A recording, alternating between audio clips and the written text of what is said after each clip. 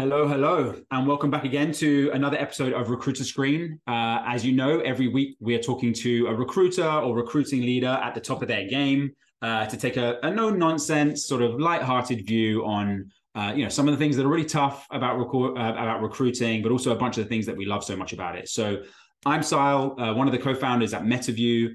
Delighted to have David Marshall on this week. David, thanks so much for doing this. Good to see you again. And how are you doing? I'm doing well, Sal, man. Thank you so much. And to everybody that's joining us today, first of all, happy Veterans Day to everybody who served. And just really excited to be here. Awesome, awesome.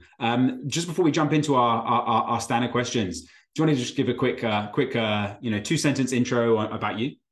Absolutely. Well, my name is David Marshall. I'm a seasoned HR professional, strictly in talent acquisition. I've worked in multiple industries, healthcare, industrial, tech, just to name a few.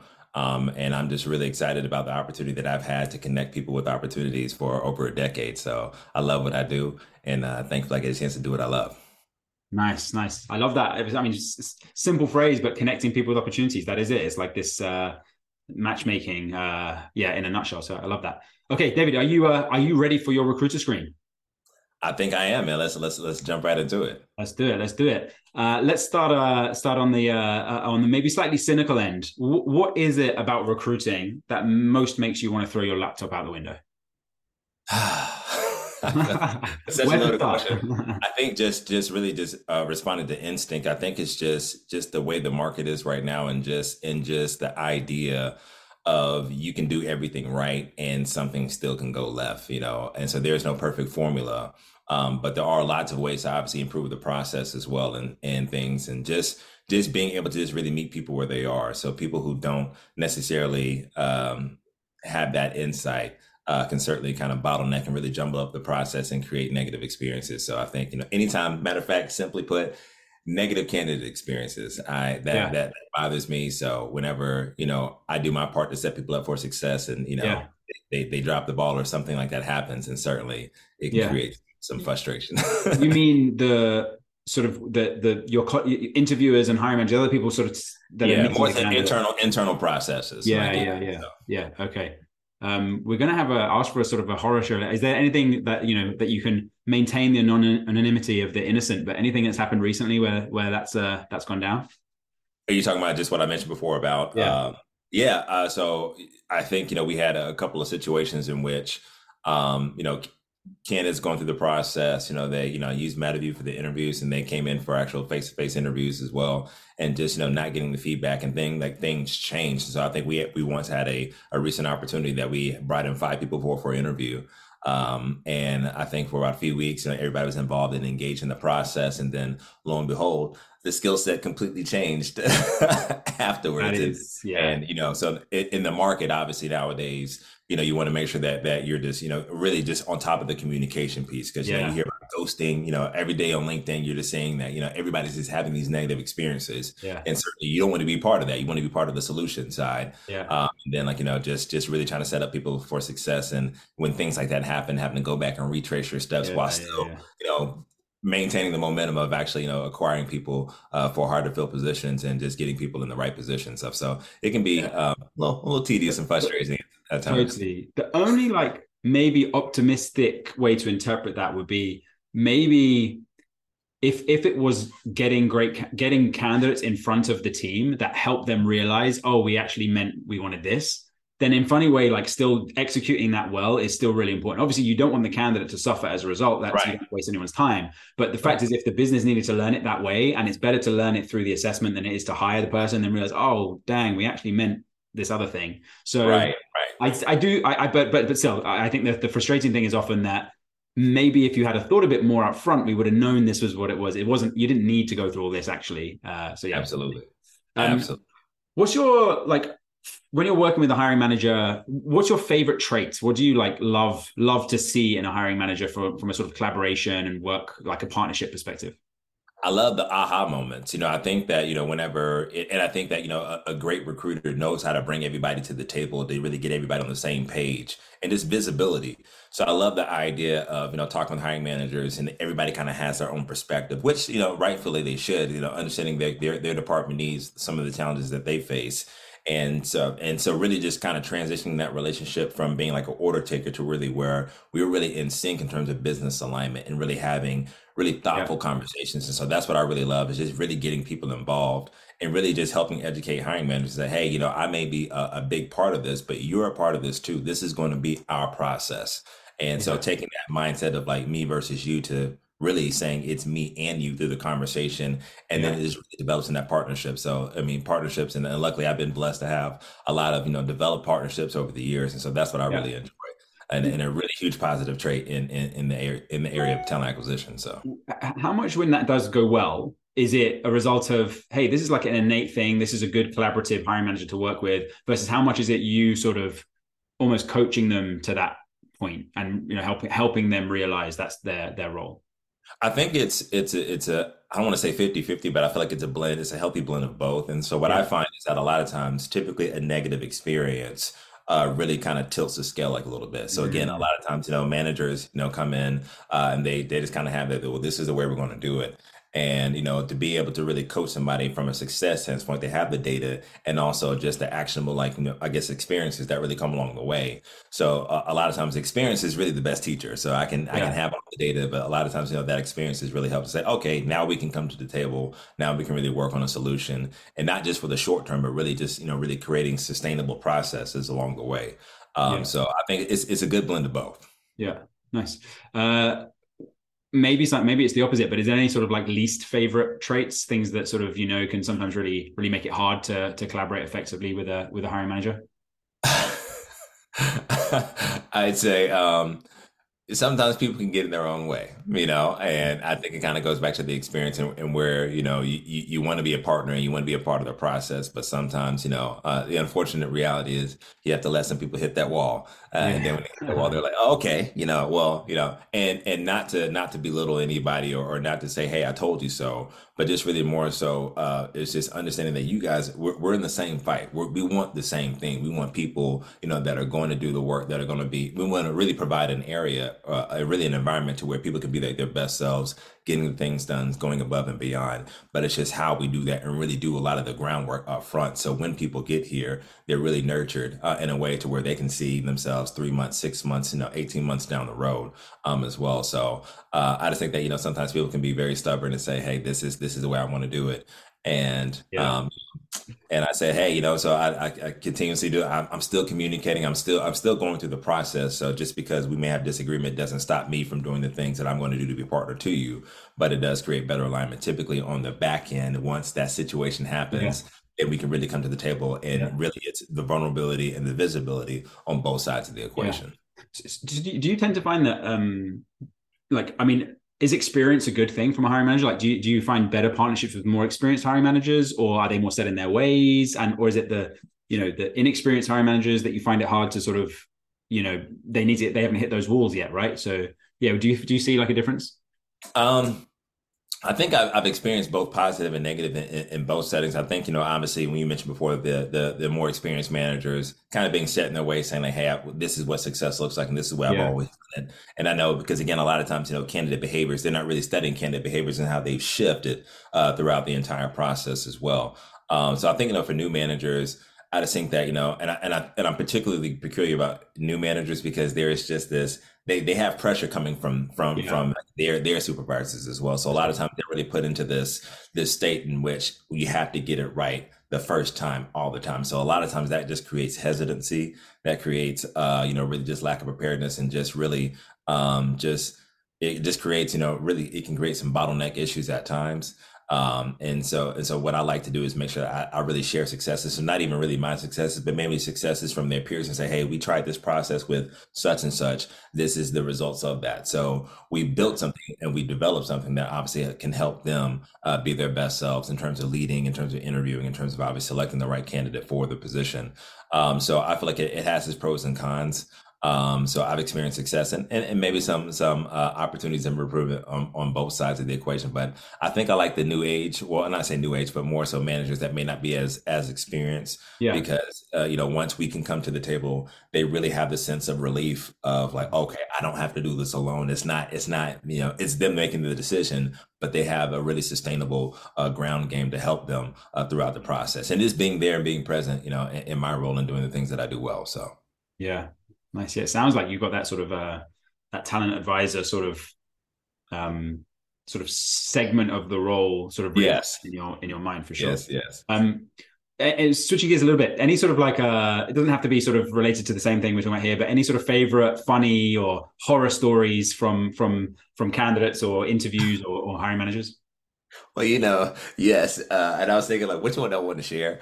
But I think in the age of obviously video interviews and such, you certainly catch quite a lot. So, thankful to just, the opportunities that I've had where we talk about hybrid work environments, remote work environments, as well. So I think, background activity is obviously very, very important.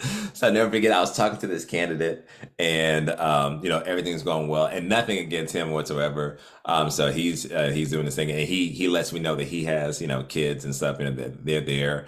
And I'm like, hey, that's great because again, like, I like to see the whole person, for who they are and such. Cause at the end of the day, we're focused on the job. So long story short, we're going through the process and interviews and, out of nowhere, I don't know if you know the artist. The artist name is Sexy Red. That's actually her name.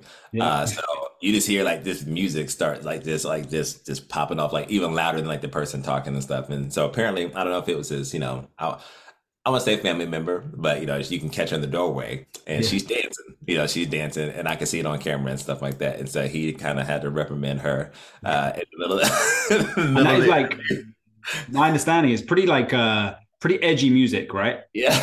Yeah. Okay. So it caught me off guard, but I actually laughed. So I thought it was pretty just pretty funny. But just the way he disciplined her and just all the things that were going on, and it was such a pivot from just a serious conversation Yeah. to having that moment of laughter. You can see the embarrassment kind of on his face, and I was like, man, I get it. Things disruptions and stuff like that happen, but he handled it Oh like a man, champ, though. Like I said, I would kind love of. to. So that let me know a lot about just hey, Yeah.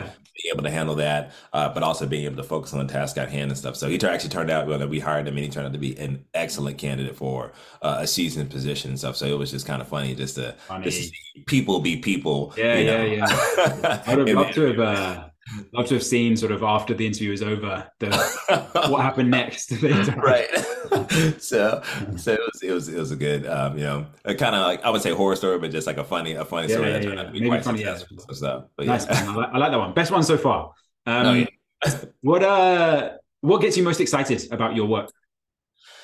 I just think in the age of just, just how volatile it is and just being just a recruiter, TA, leader, whatever the case may be, I get a chance to show up for people. And I'll say this to anybody who's watching. I was a victim of the layoff, back in, I think, like from May to June. So I experienced and I know what that feels like. And to have that extra level of empathy, and just the fact that I still get a chance to really help people connect people with opportunities. And, in my role now, I used to be, when I was working in the tech industry, it was definitely a lot more white collar, individuals and stuff. And now, working in manufacturing, I have a chance to still do the white collar things, but obviously working with blue collar, workers as well, colleagues as well. And so just getting a chance to see people like all walks of life, all wanting to work, all just wanting to do the things that they do, to help provide for their families and just do meaningful work. And I feel like I get a chance to really operate in the best of both worlds. And so it's exciting, just to have, literally I wake up, my phone is like ringing off the hook. I have, when I go to the office, people are just, literally waiting on me as soon as I get out my car, just Yeah. wanting to talk and just wanting to do, and that's exciting. And it can be challenging because you obviously want to be a solution for everybody. And, you just being one person, trying to solve the world's problems, it feels like, but just having the opportunity and really getting a chance to do this. And I remember what it was like when I didn't have a chance or when I wanted to do this and I couldn't and stuff. And so I feel like there's this extra fire and this extra passion. Not that I needed anything extra, but there's this extra just excitement about getting the chance to really help people be their best selves and just being just a small cog in the wheel, so to speak, in terms of their evolution and their journey. Yeah, man, I can feel the fire. That's inspiring. And I think, like, I mean, obviously, I guess we're all small cogs in some Yeah. sort of size of machine, but Yeah. not to be underestimated.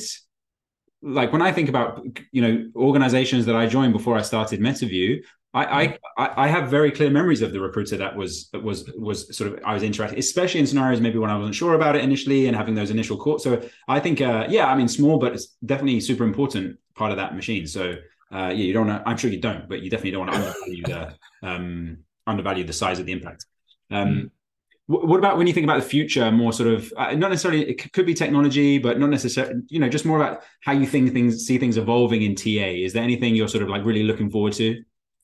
I'm looking forward to, I guess, really just becoming, I feel like not necessarily a jack of all trades, but just really becoming more like tech savvy in the world of like AI and just so many different components really Yeah. helping, obviously making better decisions and making more consistent, unbiased decisions, and just having that. So I feel like there's the communication piece and obviously the human element, but being able to use the tech piece of that and really incorporate that into just everyday practices, and also just again just allow again the visibility to allow other people to see what it is that you do in a way in which probably wasn't communicated as effective before.